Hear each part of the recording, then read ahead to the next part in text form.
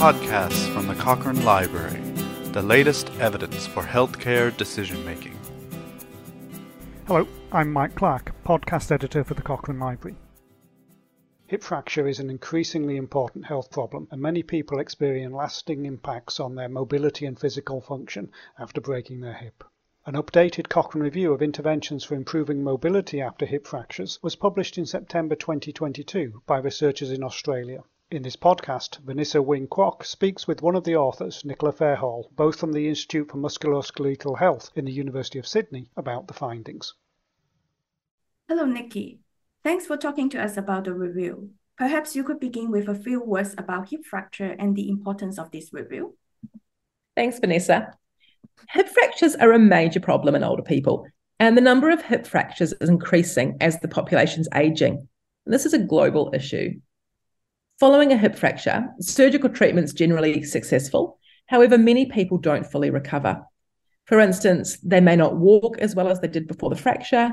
They may become more dependent on help from others.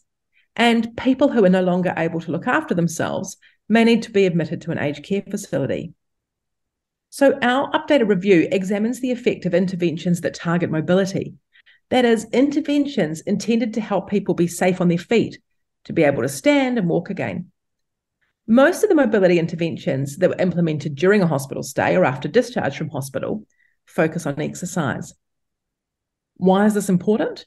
Well, this review presents evidence from randomised trials of interventions that aim to improve mobility at various stages after hip fracture.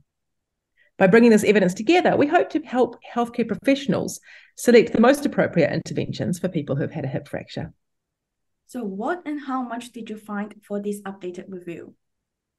We now include 40 clinical trials conducted in 17 countries involving nearly 4,100 people with hip fracture. The average age was 80 years. And of the 40 trials, 18 evaluated mobility strategies that started in the hospital within a week of hip fracture surgery, and 22 trials evaluated longer duration mobility strategies that started after discharge from hospital. And these post-hospital trials were undertaken in people's homes, outpatient clinics, and retirement villages. So looking at this evidence, what stood out in this update? Firstly, whether done in hospital or following discharge, interventions that are intended to improve mobility do indeed lead to meaningful improvements. The type of interventions that are particularly helpful in improving mobility and walking speed, both in the hospital and after discharge from hospital, are exercises that target balance, walking, and functional tasks, when these are delivered in addition to standard physiotherapy. We also found that extra strength or fitness training may also improve mobility when undertaken after discharge from hospital. However, we're unsure whether the mobility interventions delivered in the hospital setting improved health-related quality of life, functioning, or mortality over the longer term.